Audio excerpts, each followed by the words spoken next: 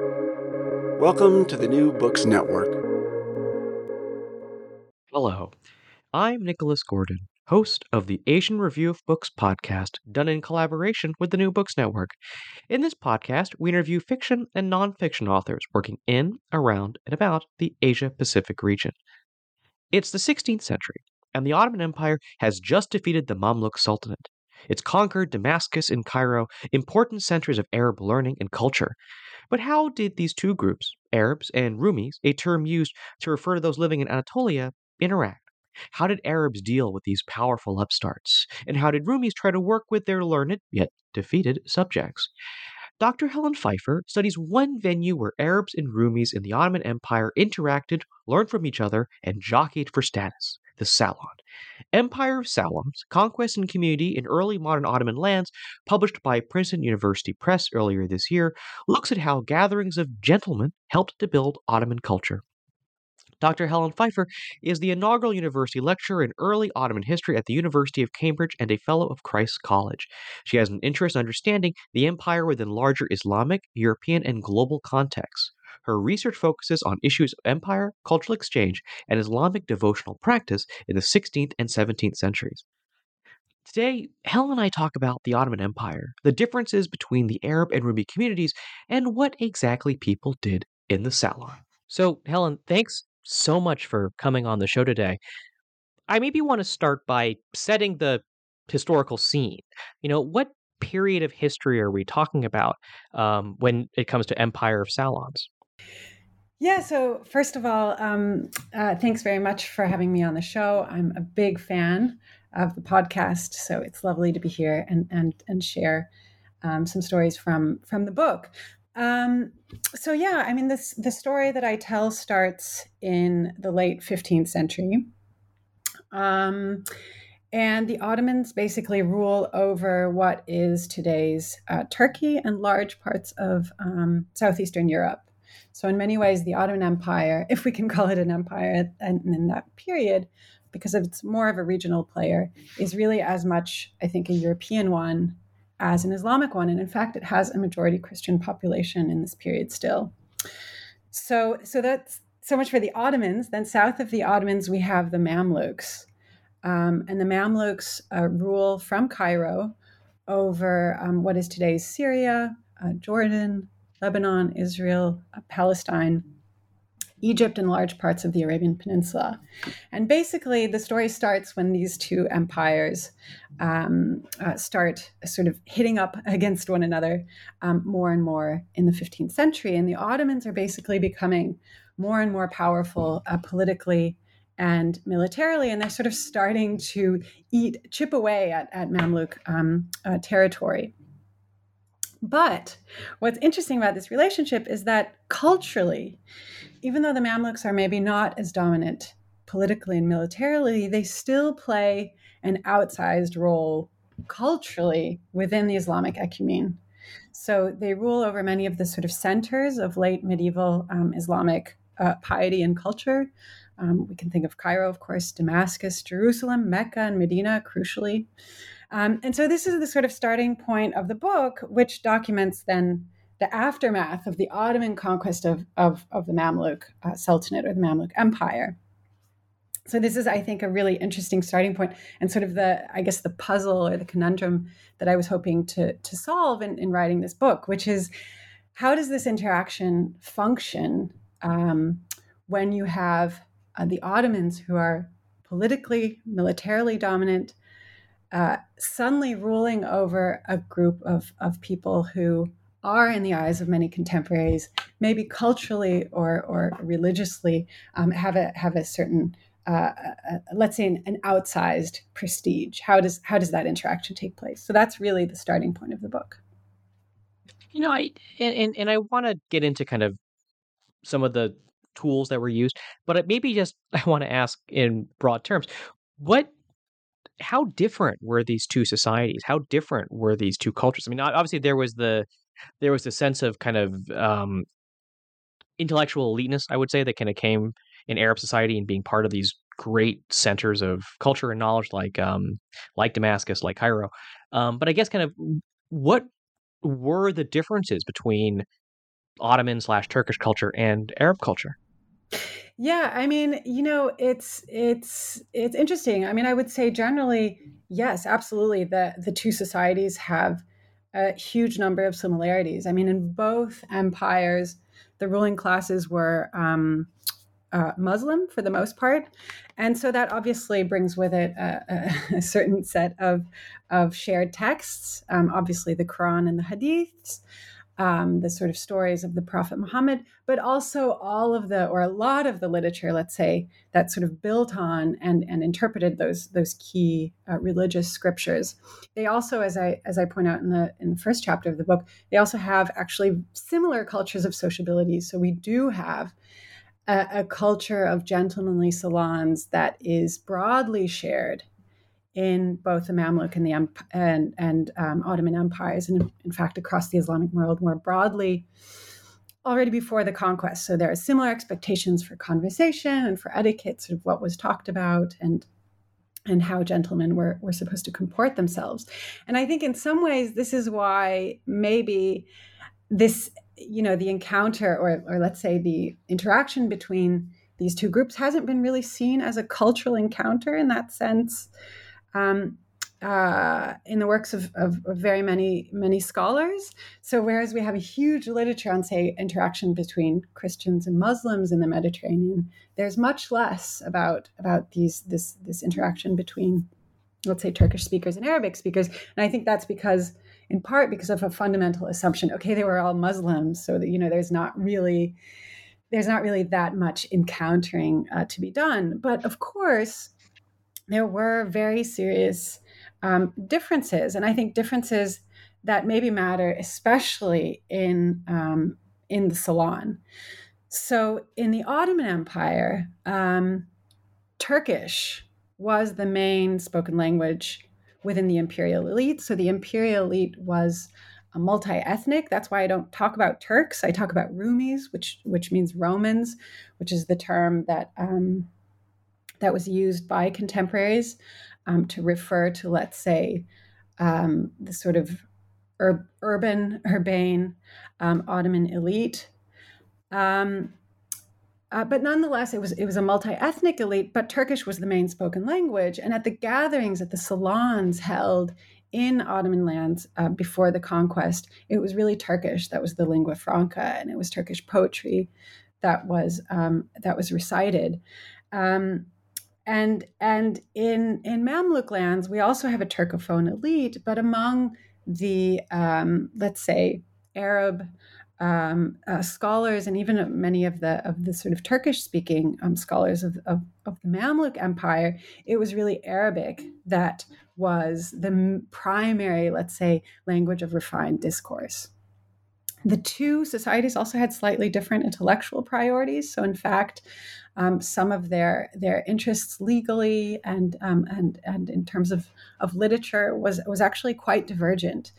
And so these differences, which made to look to us sort of as cosmetic differences, they actually had really serious consequences for the way in which these two groups were then able to meet and interact with one another within salons.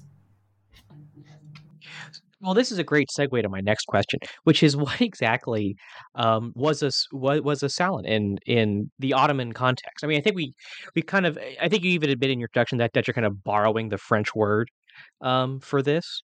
But I guess kind of I guess what exactly was one of these gatherings in the Ottoman context? Right. So, I mean, in some ways, that's what the whole book is about. The whole book is an attempt, I think, to define what the Ottoman salon is, and in part precisely because of the point you're making, which is that it's a term borrowed from the French 18th century context. And in adopting it for the Ottoman context, I don't want to say, Ottoman salons are exactly like French salons. Rather, I want to sort of introduce that term so that we can have this sort of possibility of comparing elite intellectual social cultures. But I'm really keen to sort of define what that means in the Ottoman context, and all of the ways in which that might be similar to French salons, but also all of the ways in which that was very different from the French case. So to give a sort of the short definition that I give at the beginning of the book, I define them as exclusive gatherings held for the purpose of enlightened conversation and structured around the relationship between host and guest. So those are the sort of pillars of my definition.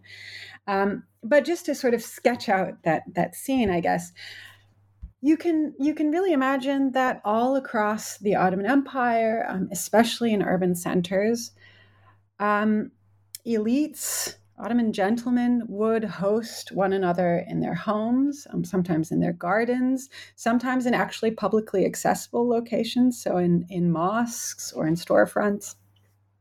And these men actually invested quite a bit of energy in making these reception areas in their homes quite elaborate and beautiful. So these reception areas were an opportunity for these men to sort of display their good taste, their aesthetic sensibility, and their wealth, of course. And the same thing was true for guests who arrived. So a lot of attention is paid in the descriptions that I looked at to what people wore, how they wore their turban, how they wrapped their turbans, what kind of furs they wore to these occasions. So these really were chances to sort of see and be seen. Some of these gatherings were held on a sort of regular basis, every Thursday evening, for example. Others were held on sort of special occasions to celebrate the arrival of a judge, an Ottoman official or a judge to a particular city, or to celebrate the graduation of a cohort of students. Food was often served, so they were often flanked by banquets. Drink, sometimes wine was served, was enjoyed by many Ottoman elites, though not all of them. There was sometimes music and sometimes dance. So it was a sort of sensory explosion. But I would say the main event, and sort of what I, as you've already heard, put as sort of front and center of these gatherings, is really conversation. And I think conversation was the main function, goal, and the sort of art to be cultivated on these gatherings. In these gatherings. And the topics of conversation ranged very, very widely. So people would tell personal anecdotes about, like, when they stopped drinking and why. Or they would have very high level intellectual conversations, scholarly debates. They would present their recent works. They would read aloud from works of Quranic exegesis. So we're not just talking about sort of literary works, but very serious scholarly works as well. But regardless of what was being discussed, there was an incredibly high standard of conversation and of verbal expression. So it was really expected that no matter what the topic was, men would be eloquent. They would be able to sort of pepper their discourse with interesting anecdotes and stories, with references to literature, and above all, with poetry. And so poetry really was one of the most important aspects of salon conversation. And it's interesting. In fact, if you look at the written record from the early modern period, this is in the Ottoman Empire, but in many, many surrounding Islamic societies as well, we find prose works interspersed with lots and lots of poetic citations. And modern readers, I think, often skip over these. But for contemporaries, these poems were actually hugely significant. And I think that actually the written record there really mirrors patterns of speech or ideals of speech as well. So that sort of gives you a sense for maybe what salons looked, felt, and smelled like. So one of the kind of anchors for your book is the life of, and forgive me if I don't pronounce the name entirely properly, Badr al-Din al-Ghazi, this kind of famed scholar, but why make him one of the centerpieces for your book?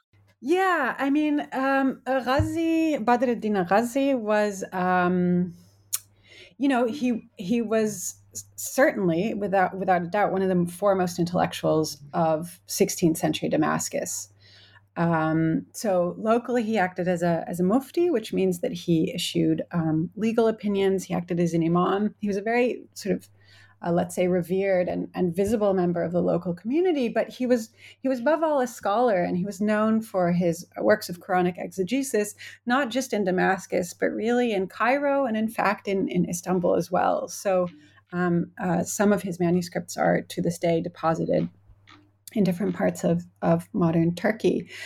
But he hasn't really received a lot of attention, and I think that's in the way that many other Ottoman scholars haven't received a lot of attention, and I think that's still because of a sort of residual maybe feeling, or rather a feeling that, let's say, was dominant in the 20th century, that the Ottomans didn't produce that much sort of intellectual contributions of note. And so that means that there are lots of very, very important scholars, contemporary scholars, who we just don't know a lot about today.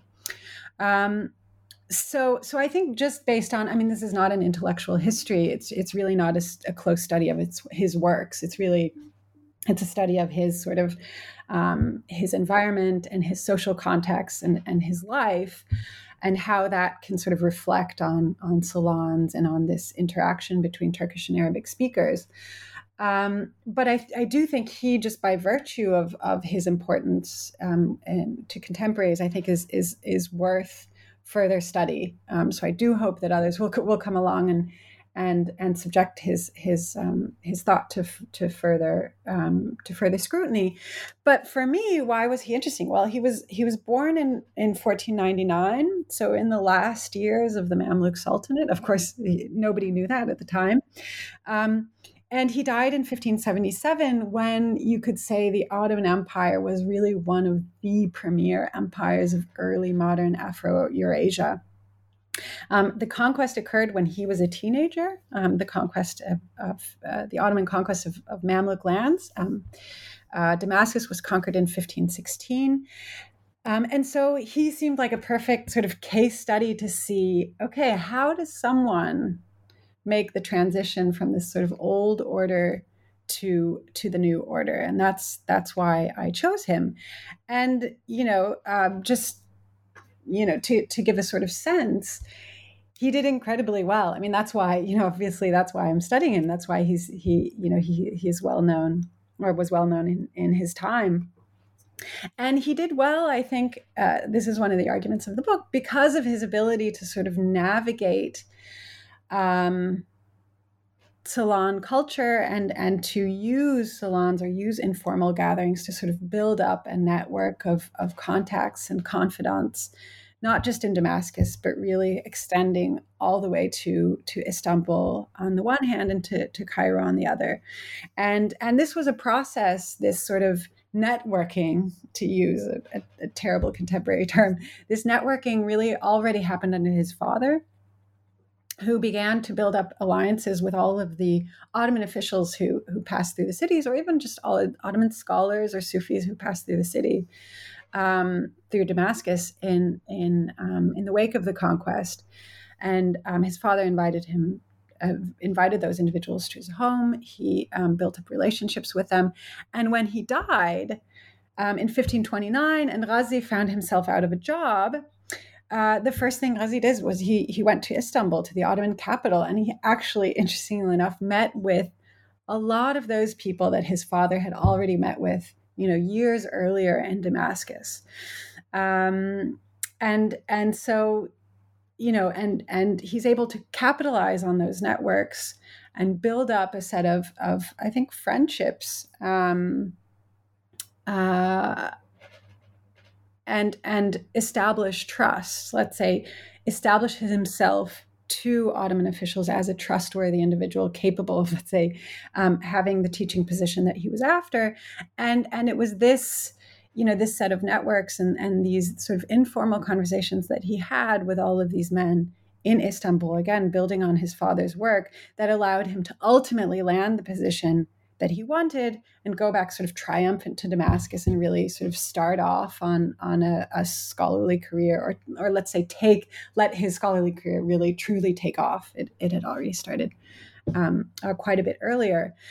And so over the rest of his lifetime, he cultivates very close relations with Turkish-speaking Ottoman elites who passed through the city. And this was especially true for the most high-ranking of those individuals, people like chief judges who did not only have judicial duties, but also administrative ones. They were very, very powerful locally, and governors, the highest-ranking members of the provincial hierarchy, and he has relationships, very close relationships with these, friendships with them. But what's also very, very interesting is that he actually taught a number of them as well. So he is good, I think, for both shedding light on these social interactions, but also on the sort of intellectual relationships between Arabic speakers and Turkish speakers. So I want to take a step back again and kind of get at something you mentioned earlier on in our conversation, which is you kind of have this difference in, I'm going to use the word prestige, let's say, between the Arab community and the Rumi community. The Rumis are kind of they're upstarts. They have military and political power, but they don't have cultural power, whereas the Arabs have cultural power. How did these dynamics play out in the Salon? How has the Salon then become a vehicle for transfer of cultural power, transfer of knowledge, this cultural interaction? I guess, how do the Salon kind of then express these differences in cultural power dynamics, let's say? Yeah, that's it's interesting, and that's the sort of, I think, key interest of the book. And I think maybe, coming from a modern perspective, one might expect that the sort of Turkish-speaking imperial elite just sort of parades into salons and then, establishes their dominance and, over and despite the local sort of community, right? That's the story that I think that maybe we've inherited, but has become much more complex. But when we think of maybe the British in India, or the French in parts of Africa, et cetera. And I should say, actually, there is an element of that. So the power, the power of appointment, the power of patronage, the power of removing someone from a particular position, this kind of real brute power does actually transfer into the salon and does give them a special status in the salon. It means they often acted as hosts, which was seen by contemporaries as a privilege. And that, of course, brings with them a number of privileges, right? They sit in the seat of honor. They could set the terms of the conversation. They decide where, in some cases, where all of their guests sit. So that gives them really a substantial amount of power over the social dynamics within these gatherings. They also use the salon very much to sort of perform their power in front of audiences. So because they had a lot of money, patronage, positions, and commissions to award, they would use salons often to sort of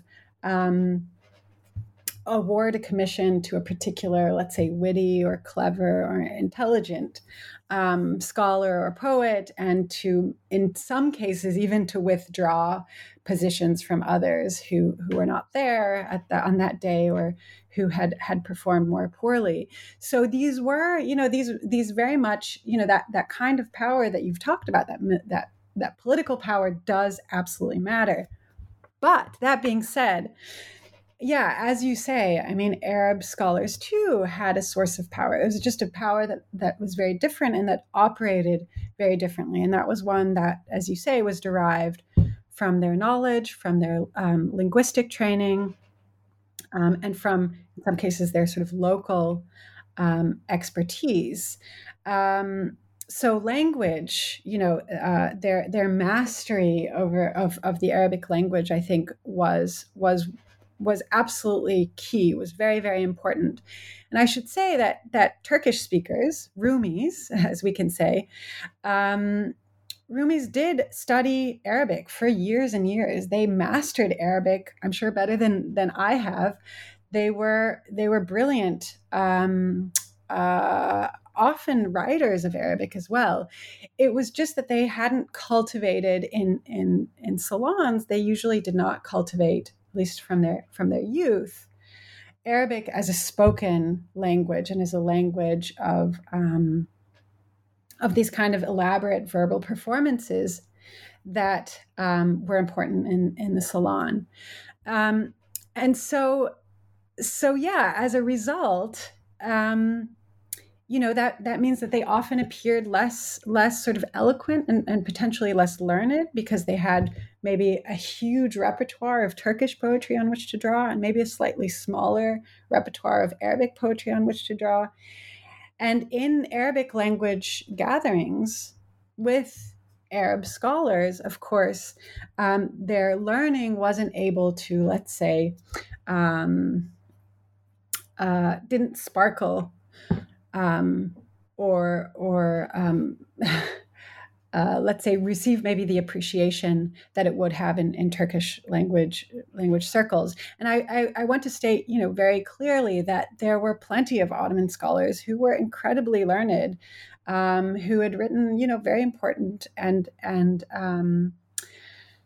valuable treatises on many different topics. But that was not always appreciated by Arab scholars. And so I think in this sort of constellation, Ottoman elites, Ottoman officials often struggled to articulate themselves and to sort of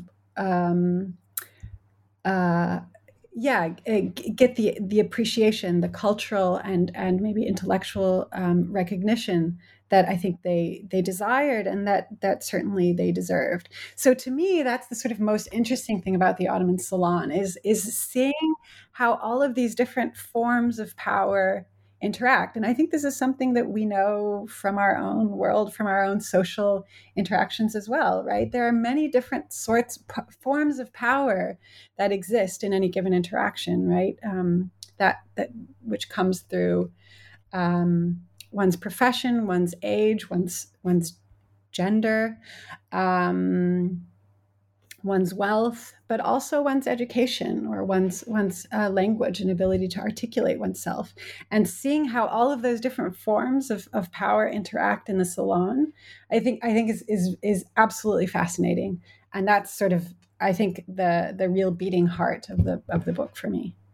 And like now that we're talking about it, I mean, I'm drawing so many parallels with I mean, times that this has happened throughout history, times when it happens now. The parallels I'm drawing are with China, where the Mongols or the Manchus would take over China and then immediately try to emulate everything the Chinese did, because they had the cultural prestige. Another example maybe are Americans and Europeans. With the U.S., Americans would come in and try to adopt all the European cultural practices, because again, Europe had the cultural prestige. And one thing you kind of get at near the end of your book is that there was a point where the prestige flips, where suddenly it's the Rumi participants who have maybe not power, maybe I'm using power, maybe it's the wrong term, but suddenly the Rumi participants had much more prestige, much more ability for patronage than their Arab counterparts. Kind of how does that, I guess, reversal happen? Yeah, I mean, I appreciate all of those kinds of comparisons, and every time I present my work, somebody gives me a new sort of comparative frame to think about. Romans and Greeks being potentially another one that comes up a lot. And I, as an American who I teach at a UK university, I can appreciate how complicated those kinds of things are. there is still a certain, for I think an American, there's still a certain sort of cachet in the sort of British accent. So yeah, I think those things are certainly recognizable and have existed throughout history, and I think it would be lovely to think about that in a more sustained way. But yeah, as for this question of when this sort of, maybe this asymmetry, this sort of cultural asymmetry, begins to recalibrate. Yeah, I mean, already, by the time that Ghazi dies in 1577, things really look very, very different. So he really was born into a very different world than the world he died in, and the Ottoman Empire has basically become, without a doubt, one of the most powerful empires in the Mediterranean, and of course that kind of political military power also means wealth. It also means a sort of state backing of cultural projects that obviously gives those cultural projects new visibility and new importance. There has, by the time he dies, also been decades of work. I mean, actually centuries, but let's say decades of intensified work on Turkish language literature. So by the last quarter of the 16th century, probably also already well before that, there is no longer any doubt that Turkish is a prestige language, that is a serious literary language, a cosmopolitan language, in fact, one shared among all of the courts of Eurasia, or many of the courts of Eurasia. There are now dozens of madrasas in Istanbul, which really make Istanbul the intellectual center of the era. And of course, Arabic, I mean, we only have to look around our world today to know that Arabic never loses its prestige. It was a sacred language and will always be, I think, considered one. And, Cairo always has a certain cachet to the 19th and 20th centuries, intellectually and culturally. But yes, we do start to see a sort of reversal. And it's, by that point, it's really the sort of Turkish language salons at the Imperial Center that are sort of where it's at. Culturally, politically, it's where culture is made, it's where commissions are given, where patronage takes place. And it's really now, I think, to a greater extent than it was when Ghazi went to Istanbul in the 1530s, it's really Arabs, along with a number of other, let's say, Turkish-speaking provincial elites from places outside of Istanbul, who try to gain access to these salons in an attempt to have a piece of the sort of pie and a piece of the wealth. And so more and more, there's the expectation that actually Arab scholars would learn Turkish as well. And more, interestingly enough, we also have Arab scholars who are going to study in Istanbul for a few years. That really became sort of de rigueur for let's say, aspiring Arab scholars. So yeah, but by the end of by the last quarter of the 16th century, things really have changed. And in part, I think in part it's because of the interactions that took place in the salon. In part, you could say that that Arab elites are sort of the victims of their own success. They have used those salons to, as I show in various different chapters, to teach Ottoman scholars, to informally sort of pass books and knowledge to them.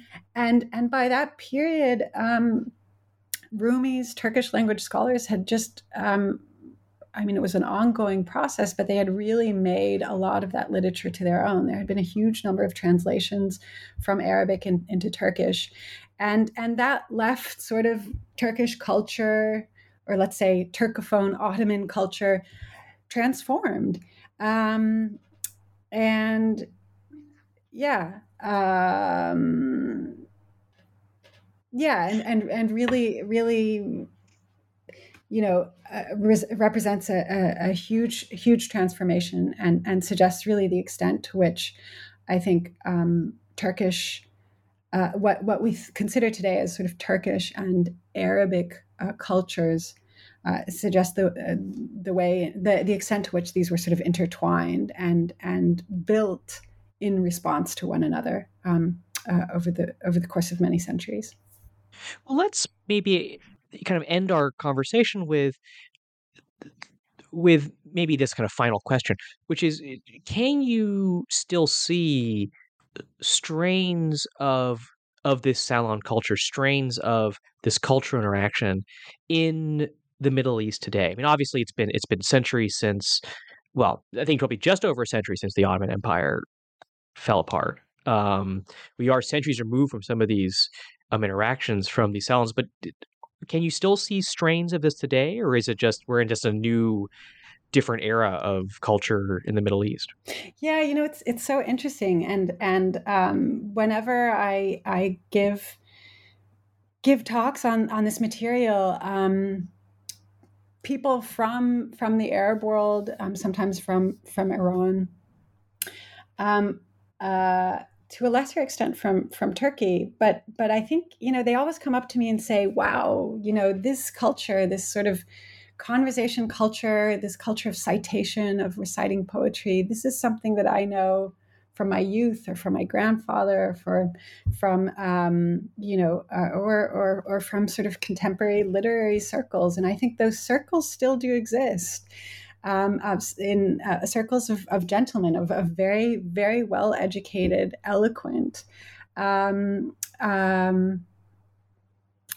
sometimes women to a lesser extent, who sort of revel in the written word and the spoken word, and I think cultivate actually a very similar sort of culture as the one that I describe in this book. So I do think it exists. I've even, thought about in Turkey, there are all these extremely long, for American standards, really, really long sort of talk shows where people talk about history and politics. And sometimes I wonder whether that sort of Sitzfleisch, that ability to sit for hours and talk and to also just enjoy the spoken word to that extent, whether that is a sort of remnant of this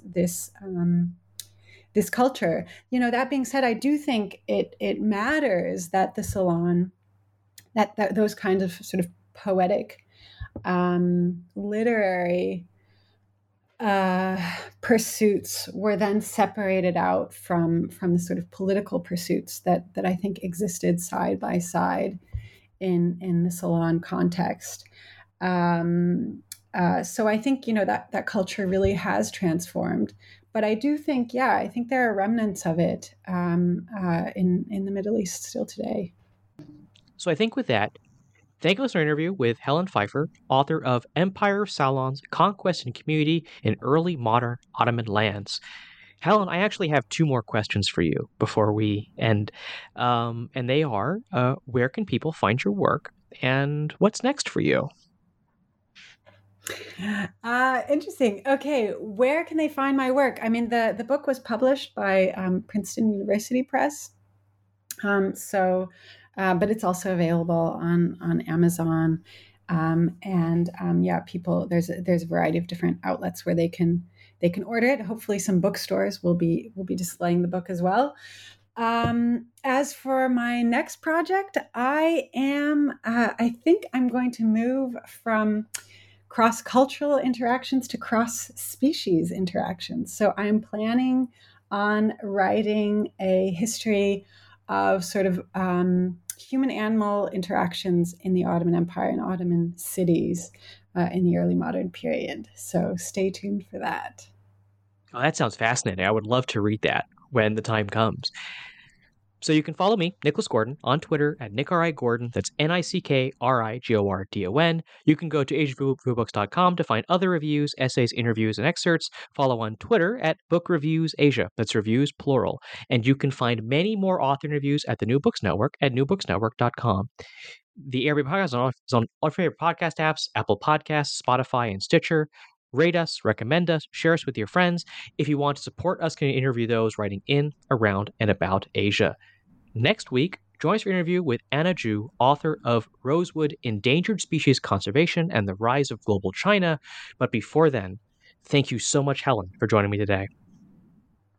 Thanks. It was a real pleasure talking to you.